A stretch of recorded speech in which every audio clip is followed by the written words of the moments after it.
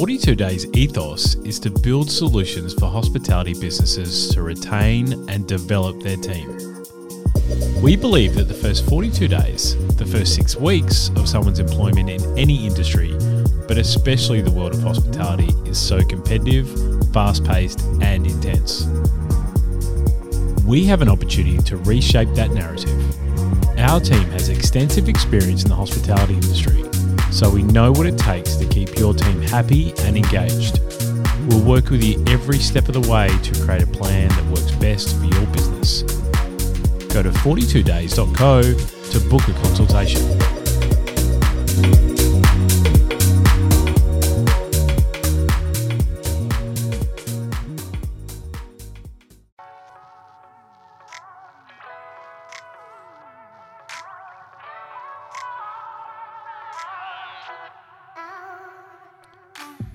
Welcome to another Principle of Hospitality podcast. I'm your host, Sean DeVries.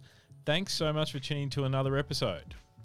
Principle of Hospitality has been developed to tell the stories of professionals within the dynamic world of hospitality. We're straight talking, ethically minded, and a reliable online source of information and inspiration for people in the hospitality industry. Now with today's show, Jackson McGrath, one of 2 brothers who is revolutionizing how we think about fast food and their delicious and healthy salads. With a mission to provide fresh, delicious and healthy salads to people on the go, Jackson and Jesse have created a line of salads that are not only delicious but also packed with vitamins, antioxidants and other beneficial ingredients. From their signature OG salad to their seasonal salads, GreenStreet is quickly becoming a popular destination for those looking for a healthy meal. So grab a fork and join with us today to have a chat with Jackson on the podcast. Hey mate, how are you? Good mate, thanks for having me. Absolute pleasure. And as we were saying before the podcast, I come from a salad industry, a salad background to some degree. So I felt really energized to have this conversation with you today, especially as we have a chat about things that we should be putting in our body in the hospitality industry in 2023. It's great to have you on. So obviously, as I said in the intro there, you're one half of this amazing brand. Tell us about how you and Jesse started the brand, and then what sets you apart from other brands in your space. Yeah, sure. So I suppose going back a fair way, me and Jesse grew up in restaurants. So mum and dad always had restaurants. I was doing the dishes from 8 years old. I remember Jesse cooking bread, getting to the restaurant before school. So we just, we grew up in hospitality. We knew it. I guess we learned all the things of what not to do as well as the things of what to do. But we just saw it, and you absorb everything as you're just watching how your mum and dad do it and all that sort of thing. So growing forward from that, we really saw mum and dad try different things, and they had about 5 or 6 as we grew up. And the last one they had was a bit of a fast casual style. It was about 17 years ago now, I think. But Yep. it was pretty progressive for that time in Albury. And I remember the line out the door at that stage and mum and dad talking about that, even though it wasn't at the capacity that it could sustain that. So fast forward a little bit, mum and dad sold all the restaurants and they went into a business called McGrath Foods, which they make salad dressings, glazes, sauces, all that sort of thing, just condiments. Okay. No preservatives, just everything's good food. It still has sugar in it and things like that, but everything's well balanced and flavour forward. So me and Jesse went and did our thing. I went to uni, I went overseas, I travelled around, I looked at everything. And Jesse's a fantastic foodie. He just loves everything, He'll do low and slow all of his Saturdays and Sundays. Like He's a real perfectionist with food, and if he does it, he doesn't do it half-heartedly. So we, I guess I've got the hospitality side, he's got the food side, and we just make that good mix. So we ended up coming on board with mum and dad, and with the mission of pushing it around Australia. Right. Because we had one dressing in particular, which we still have, and we sell a lot of it, and we make a lot of it, which is the poppy seed dressing. It's actually won a gold medal at the Hobart Fine Food Show, the Melbourne Fine Food Show, and the Sydney Fine Food Show. So it's a must be a cracker. It's a good salad dressing. But what we're finding is that we'll travel. Me and Jesse would make the dressing, and we'll pack the van, and we'll drive from Albury to Brisbane, and we'll do it in one day. So it'd take 18 hours. Oh my We'd God. get there the next morning, farmers market. So we'll set up the stall. We would sell as much as we possibly could. As soon as people tried it, they'd buy it. But the thing was, we could only get 20 people, 50 people, depending on the market, depending on the weather, all that sort of thing. Sure. So if they tried it, they bought it, and that was great. It wasn't successful in any shape or form. Just there was a learning curve, and we would do a second farmers market on the Sunday. Would pack up about 3 o'clock. Would jump back in the car. Would drive back to Albury, and would make the poppy seed again. And we did that for about 6 months because we couldn't afford to freight it up there. It was too expensive. Wow. Okay. We just kept on doing that until I decided this is stupid. This is Irish. I don't want to be stuck in a car. How many podcasts do you want to listen to? Me and Jesse get along well, but not that well. So I decided to move up there to Brisbane. And this was probably 11 years ago now. And I just started doing farmers markets, as many farmers markets as I possibly could, while trying to sell to like local IGAs, Food Works, or anything that we could possibly, or we felt was part of our ethos. We would try and sell it and give it a go. Usually it was on like, what you sell, they will take. Other than that, you've got to come back and do it again. So there was no like shelf space or anything for a while there. Yep. But one thing that I suppose we didn't realize at the time, but I guess thinking about it, we really got to know the customers, and we really got to know the what people wanted. And it was all the same. Didn't matter where we went, because we did farmers markets in Sydney, we did farmers markets in just all the way up the East Coast. Everyone wanted the same thing, and it was what is going in that food, what is in it. Like I don't want to see numbers. I don't want to see preservatives. I want to understand what I'm putting in my body. And I think farmers markets really paved that way for healthy trends to come, especially to Australia and start, because that's where everyone sort of that can't afford to start from these mass productions. They go there and they test the product and they make it and they see how it sells, and they talk to their consumers one-on-one and understand about the product. So it was just crazy what we were hearing from people, and they just wanted to know what they were putting in their bodies, and that was 10 years ago. Like that was a while ago. So we always knew we wanted to do something more. We knew we had the flavors, and the food part comes easy to us. Like we know how to make good food, and we knew we wanted to make a change that helped all these people that wanted something healthier, that didn't want to wait for it, didn't have to buy 35 ingredients from the supermarket to make one salad that they have to turf the rest of it when it expires because they only want one salad a week or whatever it is. We wanted to help those people. So we played around with things, and we did at the same farmers markets. We actually did trials of like healthy burgers and wraps and pulled pork rolls and things like that. We just started to trial things and trial our flavors with and food pairings and see how it went. And it just grew from that idea and fast forward to 2018 and we opened GreenStreet in Albury. Wow. Yeah. So what made you guys want to open in Albury first? Is that obviously because where you're from, it just seemed a bit easiest? Yeah. So we were, by that stage, I was obviously back in Albury because the poppy seed was selling quite well. We were pretty hands-on, me and Jesse, with making the dressing, and we were finding it hard to do anything else but just make the dressing, sell the dressing. Wow. So we were almost not stuck in Albury, but it made sense to do it in Albury. And by doing it there, you sort of putting yourself out there without taking the risk of getting crucified if it's wrong. You got a small business, you can chop and change and modify things until you get it right. So we knew Albury well, and we know a lot of people in Albury, and we knew we can get honest feedback in Albury. So we decided to do it there. It made sense, and we got some fantastic feedback from the start, and we changed our model very quickly. Got rid of things, brought things on, all that sort of thing. Operational hours, small things, but you change it to make sure it's right for the future. And just worked on those stable footings to be able to grow and scale. So I think more than anything, we were there and we were willing to do it, so we did it and learned from it. Yeah. Can you talk through what you got rid of pretty quickly? Because I think a lot of people who listen to the podcast and own businesses and operate them for the first time, and they're so mindset. Their mindset is so structured around what they've created before they've opened, and then they open and it's not working, and they really want it to work, but then they don't take the things that aren't working off. They just keep them going. They become handbrakes for the business. Like, what did you decide to take out pretty early on? In terms of what we took out, coffee was the first thing we took out. Eventually, that became smoothies, acai bowls, pressed juices, a lot of labour-intensive things we took out. Okay.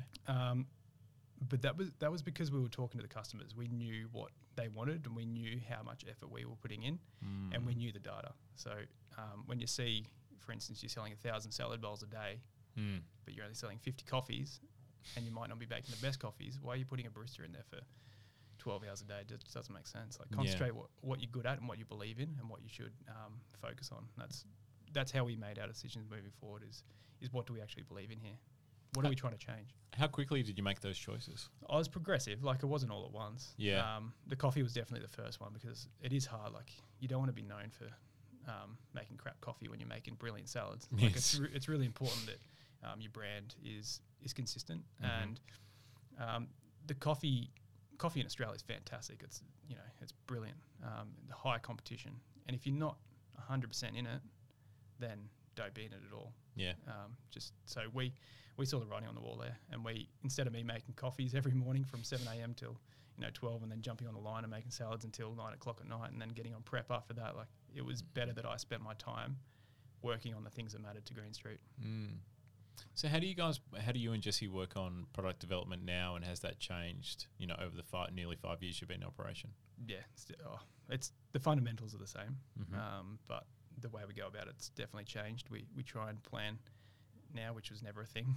Okay. We would just get in there and do it. When you've got a kitchen and Jesse's in the kitchen, play around, right? Yeah, you just play around. Yeah. What does this taste like? Yeah, good. Oh, no good. Start again. Whatever. But now there's 1,800 Ks in between us. We have to get pretty creative. Luckily we've got Google Meet and Zoom and all that sort of thing. So there's a lot of going back and forth. There's a lot of testing. So we just have to be organised, and it wasn't perfect from the start. We learned a lot.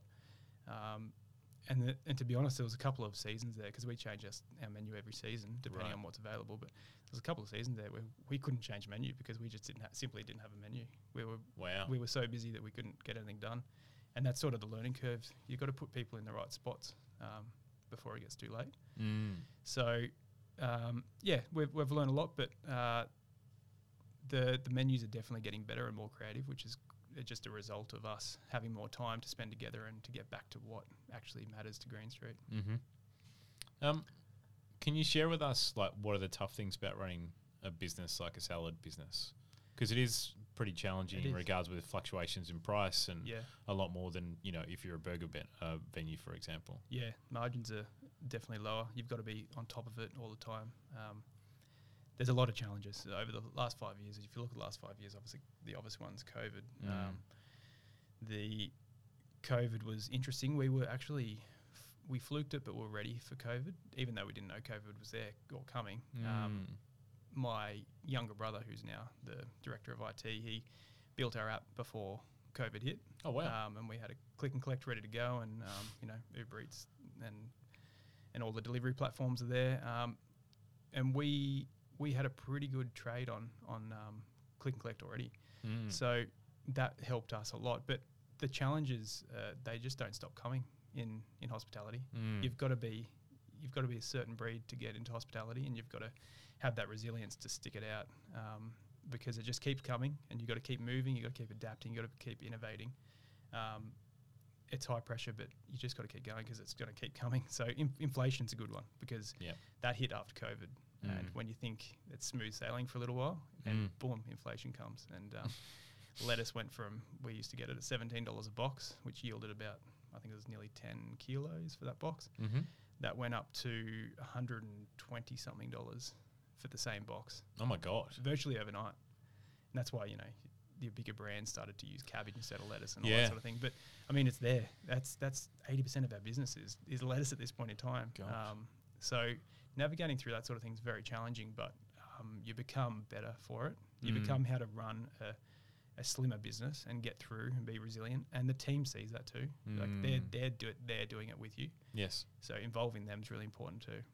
What did you do in regards to the lettuce part? Like, did you change the product? Did you up the price? Did you change the recipe? Like, did you do all those things? Yeah, I guess it was a little bit of everything, but we have a wall of lettuce, we've got about 7 or 8 lettuces to choose from. Right. So okay. kale, cos, baby spinach, mixed leaf,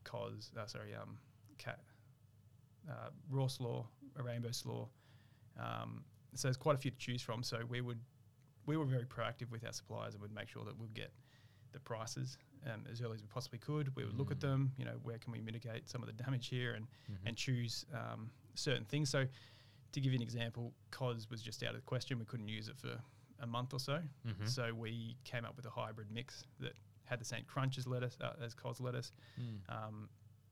It wasn't perfect, but people appreciated the effort and understood the climate. So we just did whatever we possibly could. But luckily, we had quite a few to choose from. Like our menu's quite large, so we could chop and change every day, change the blackboard, rub off cos, put up there like GreenStreet mix or whatever it is. So again, just being adaptive and being proactive, really. One of the things I always found tough when I was running salad businesses before was how you get that nighttime trade. And you said before, like how you'd go till 9 o'clock and that kind of stuff, and you used to be sort of busy till then. How have you developed the menu to make sure that people want to come in and have something like a salad for dinner? Yeah, it's a good point. If you look at Albury, for instance, we were just that lunchtime trade to start off with. I think we shut at 7 o'clock, so we missed that nighttime. Right. So that's one of the things we did change quickly, was to go to nighttime and open later. Yep. And then open at 10 a.m., shut at 8 p.m. or whatever it was. The people don't come for dinner. People they're out at work ready for lunchtime because it's exciting. It's lunchtime. I'm going to go get GreenStreet or whatever it is. I'm going to go get it. Dinner time, everyone's home. Everyone's busy. Everyone's got families. Everyone got football, netball, whatever it is. So you've got to get them to come back and get GreenStreet or whatever it is. So for us, it was a pretty long process to understand what people wanted. In the end, it was just our product that they wanted. They just needed a reason or to be part of that thought process of, I'm getting takeaway to know what I'm going to get. You got to be really, really proactive about your marketing and your strategy around getting people to come back. In terms of menu, you can get really creative, and that's where our setup really allows us to do things that are more nighttime inclined. Okay. So, for instance, we've got a really popular bowl called the black and chicken burger bowl. Okay. Which is like a deconstructed burger, really, in a bowl. We made our own burger sauce. We've got black and chicken, the raw slaw, as I mentioned, pickles, all that sort of thing. So it's a really satisfying meal. And when people have it for lunchtime, they're like, "Oh, this would actually be good at dinner time," because it's got the brown rice, and it is a very satisfying bowl. So making more of those sort of things, like pulled pork, and then we turned it into a burrito.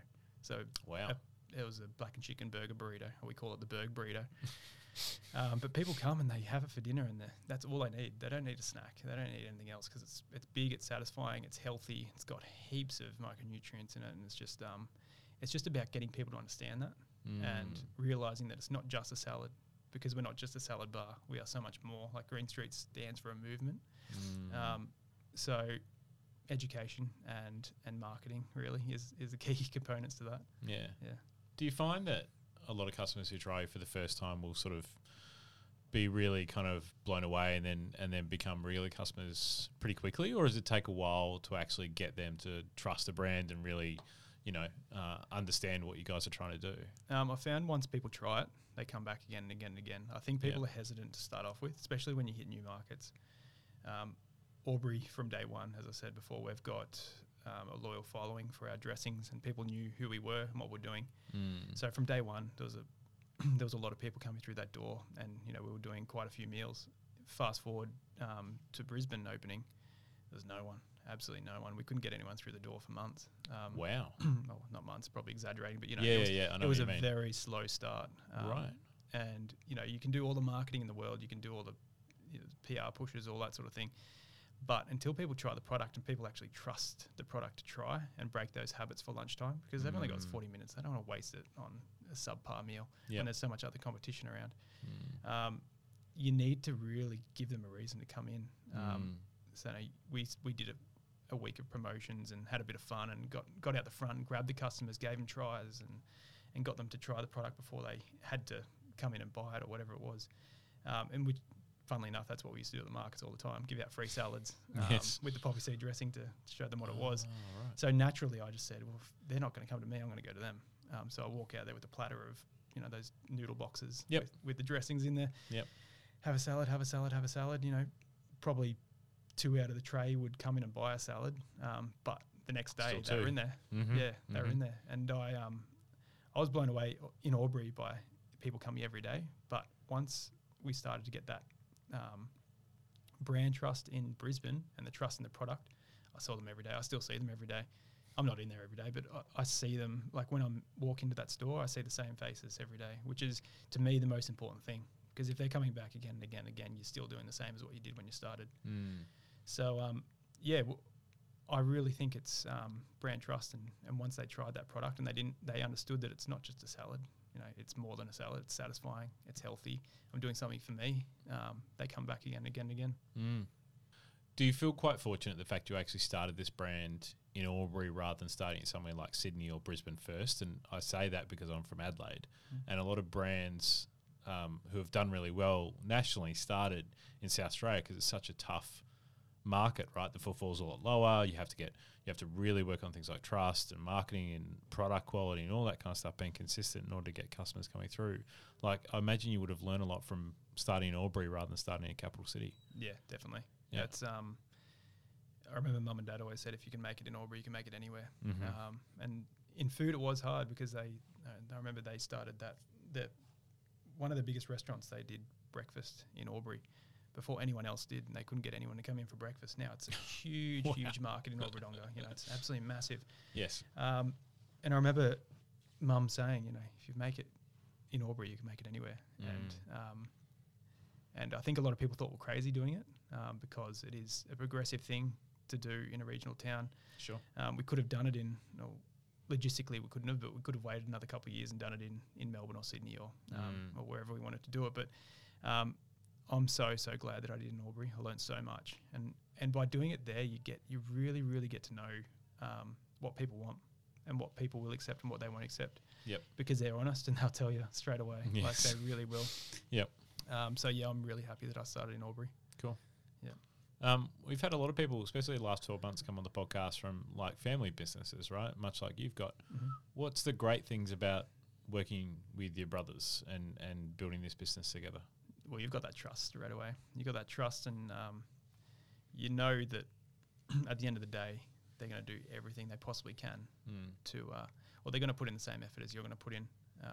Luckily for us, and probably a lot of other family businesses as well, we are so different. Like, we're chalk and cheese. I always say Jesse's adopted. But if you see him, you'll know why.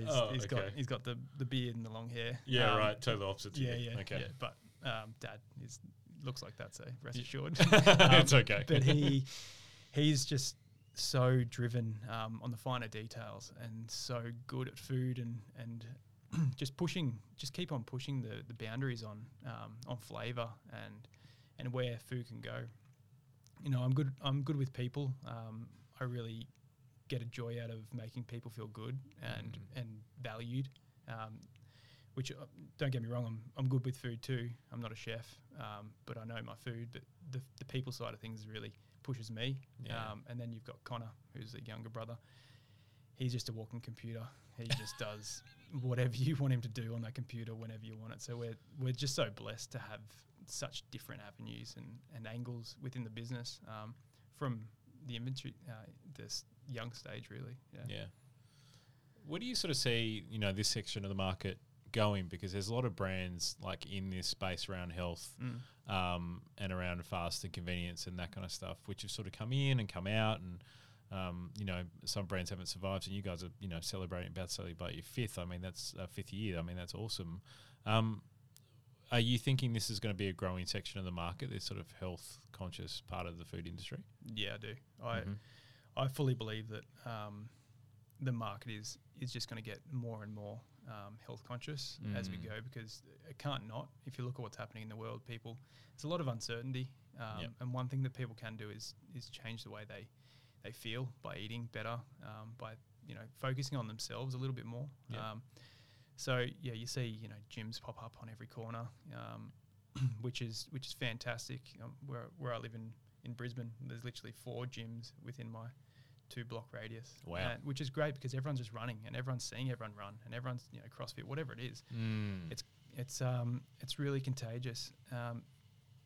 With that comes people being more time poor. So I really believe that there's going to be a big divide between fine dining and fast casual. There's going to be not much in between. Agree. And I think that the fast casual movement in Australia is going to just keep going the same way. It's just going to be like a steamroller. There's going to be a lot of different aspects that come, a lot of different food that is taken from different areas of the world, really, and modernised and turned into fast casual, and which is fantastic, because the more this happens, the better food the people are going to be eating. Because at the moment, I'll just say fast food, it's not good food at all. But it doesn't have to be that way. No, and that's the thing that we're trying to push. Fast food doesn't have to be bad food. It's just at the moment it is bad food. So we're really trying to educate people about how to eat better and not waste their time, by going and having to sit down or whatever it is. They can get something easy and affordable and satisfying that doesn't hurt their waistline or their health. And the more people that have these experiences, the better it's going to be, the more happy they are. And the more they talk about it, people start to get ideas. It just keeps rolling and rolling and rolling. So you're going to see this space just grow and grow and grow. But that's not to say that, there's not other food, I won't call them fads, but just food directions that won't stop. The low and slow is huge as well. That's just going to keep growing. And that's great too, like everything in moderation. There's that great quote that I started with in GreenStreet up on the board, which is everything in moderation, including moderation. Like it's just something that I've always lived by. But low and slow is just as big as this health push in Australia. It really is. Like Australia follows America pretty closely, about 5 years behind, but I see these fantastic rubs and sauces, because don't forget we've got the other business as well that I'm doing research into condiments and sauces and all that sort of thing. I see these fantastic products coming to Australia, and also starting to be produced in Australia with so much flavour, so much potential. So I just think food in general is going to get better, and I don't say better in just flavour, I mean better for you as well. So in my mind, it's just going to keep getting better and better and better. How do you it's probably a tactical question, but like, how do you educate your customers about how the product is so good, and it does change them? Because I imagine you must see people on a regular basis, you and your team, that you're actually changing their life by the fact that you're actually feeding them good food. And it might only be one meal a week or one every day they come in for, but those things add up pretty quickly, right? Yeah, absolutely. And for us, it's not just about the food. Like the food's the last thing that they try. You want to have confidence in your food that what they take away or what they eat is going to finish off their experience. But you've got 10 minutes, 5 minutes, whatever it is, of customers standing in that line, looking at everything, absorbing everything. It's really important that everything within the store is just as good as the food. So that vibe, the culture, the fun, it's all infectious. So we really take pride in theatre. So we go through and we modify things. If you can't have a certain ingredient because of allergens, or you're just tracking your micro and macronutrients, we will work through it and we'll change it. And then at the end of the salad, when you get to the end, then your salad's tossed in front of you. You can choose your dressing. You can get whatever you want, nuts, seeds, lime juice, whatever you want, you'll be guided through it. And that final product of the salad being tossed in front of you just shows that it's fresh and you've created that.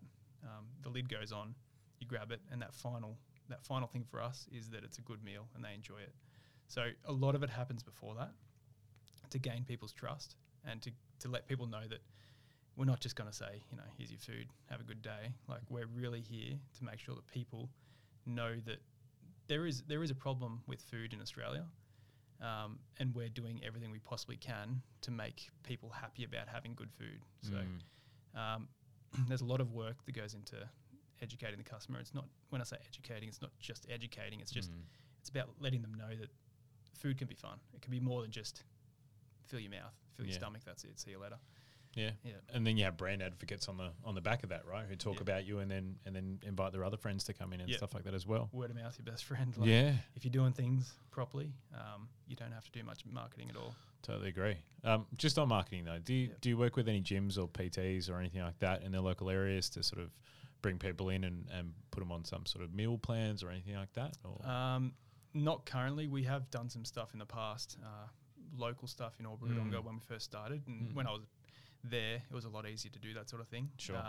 As we scale, it's a bit harder to keep that consistent across all the stores. Yeah. But what we do have is the tech side of our business, which is driving us at the moment, because there's no ceiling to that, and we've got a lot of resource at our disposal with tech. So we will be making things in-house that enhance the customer's experience with. If you come into store and you're talking to, we call our staff members hooligans. If you're talking to a hooligan, if you get the reference of GreenStreet, but yes, that's so good. So if you're talking to a hooligan and you can't have this or that, or you're trying to hit your goals, we try and educate our hooligans as best possible to get the result. But nothing is more true than the numbers within an app that just are there. So getting like an app where you can drag in ingredients and have a bit of theatre in there as well. You drag into the bowl, but everything's got a number attached to it of protein or carb or whatever it is. Yep. If they can start to understand that and do that on the app and just hit their goals all the time, then we can start to go to gyms and say, hey, let's do something here, because you've got 100 members that are screaming out for good food. They can do their gym and their order in one, and it gets delivered to them, whatever it is. We will start to hit that space as hard as we possibly can. Yeah, it's awesome. It's a big gap in the market. I think that's awesome. Yeah. Final question to you, mate, is what are your plans for the future here? How do you guys want to grow? Do you want to create any kind of sub brands, or are you just going to go with the amazing stores that you're doing currently right now and just roll out more? Yeah, the key focus for us at the moment is scaling correctly. We don't want to have 100 crap stores. We want to have 100 good stores, or 10 good stores is better than 100 crap stores. So we just want to do things right. It's been, as I said, 5 years since we started GreenStreet, and we've been working tirelessly on our stable footings to make sure that the business is what we want it to be, because if you haven't got that, it's really hard to scale. So we've been working internally to make sure that we are ready to go. So the near future is growth for sure within GreenStreet. We've got a couple more opening in Melbourne in the next few months. Nice. And with that, getting into more of the digital side of it too. So we've got the app there, so we can start to hit more smaller markets. Having shelves, different areas that we can deliver to, that in offices and all that sort of stuff, or maybe it's just having an area within a suburb that you can walk into a room with a code and there's just GreenStreet waiting for them. The digital side is something that we're tapping into at the moment, trying to understand more. The initial focus is just good stores that do GreenStreet stuff that we always have done. So it's really important that we keep that mission strong, and so people understand why we're doing it. Is really important to us. And then you talk about sub brands. There is some ideas out there, especially with the McGrath fine food space, with our condiments and sauces and glazes. And we've got a million recipes that we haven't even tapped into yet. So nice. With the revolving menu changes that we do, we test a lot. We test a lot of things, and a lot of it doesn't make it on, but it doesn't mean it's not good. So we've got old recipes that we used to use in restaurants and cafes and make and bottle and all that sort of thing. Instead of having a hummus, we had this amazing Cajun avocado chili hummus that we used to make that everyone just loved, but we haven't had the time to make it since. Wow. So it's about getting the foundations right to be able to not just make it, but make it and make enough of it to keep making it. That's a really challenging part, because now we've got 4 stores, soon to be 7 at the end of the year. Wow. We'll probably have less time on our hands, but it's making sure that whatever we do and whatever stores our products hit, we can keep up with it. Yep. And it's purposeful. It's not just a flash in the pan, like here's a product, we can't do it again, it's too hard. Exactly. Yeah, you want to be able to sustain it and keep on that growth trajectory, right? Yeah, that's right. Yeah. And just things like partnering with farms and making sure that people understand where their food's coming from. We have a certain percentage of our food that does come from local farms, but there's so much more in that space that we can do. It all takes time to get those relationships and trust and making sure that what we're doing for them is what they want and vice versa. So the relationships take a little while to get going, and you need to put the time and effort into doing that. So I plan on doing a lot more of that, especially in the Brisbane area where we're going to grow quite a bit at the end of the year. The regions around that with Stanthorpe and Gold Coast, and absolutely, there's a heap of produce there that's just ready to be taken, and it's literally like 30 k's. It's not far at all. No, and then if you go further into the sunny coast, I mean that's where sunny coast or around Airlie and all that kind of stuff. Like there's so much that's around there. Like it's feeds pretty much the whole of Australia. It's that all of Australia. Like at the moment, it does make sense what happens. Like all the food grown in Victoria, well, not all of it, but a lot of it gets sent up to Brisbane. Yep. Or Queensland, I should say. Yep. And all the stuff in spring and summer that's grown in Queensland comes down to back. Victoria. And then all of a sudden the price goes up because there's a flood and they can't get through, or there's a bushfire. Just at the moment it's a bit disjointed. Needs some change, but I think we can do a lot for GreenStreet at the moment to just go direct. Go direct and form those relationships and do what's right for the farmers, do what's right for us and the customers. So it's just, there's work to be done, that's for sure. Super excited to see what you do, mate. Like it sounds like you're obviously growing this brand with purpose, as we've talked about in the podcast today, but growing it the right way, like with proper foundations. So I'm excited to see what you guys do in the next coming years. So thanks for coming on the podcast. No worries. Thanks for having me. I appreciate it. What's the best way that people can find out more about GreenStreet and then come into a store near them? Website, just all our socials and the app. But the best way is to get in there, grab a salad, talk to the hooligans, and they'll fill you in. There's no secrets from me. Like I tell my team everything, so they know what's coming. Awesome! I can't wait to come down. Jackson, look forward to it. Thanks so much for being on the podcast. Thanks, Sean. Cheers.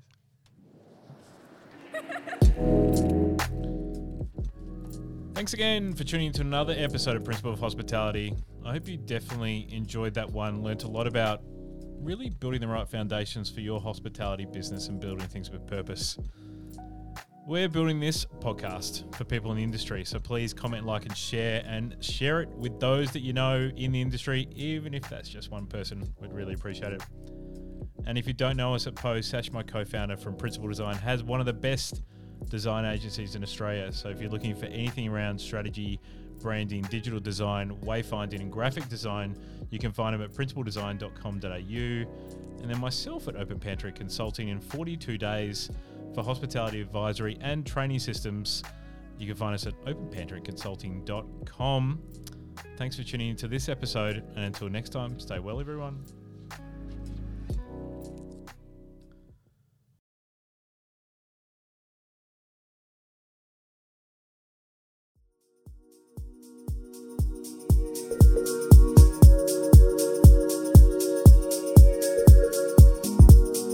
Today's ethos is to build solutions for hospitality businesses to retain and develop their team. We believe that the first 42 days, the first 6 weeks of someone's employment in any industry, but especially the world of hospitality, is so competitive, fast-paced, and intense. We have an opportunity to reshape that narrative. Our team has extensive experience in the hospitality industry, so we know what it takes to keep your team happy and engaged. We'll work with you every step of the way to create a plan that works best for your business. Go to 42days.co to book a consultation.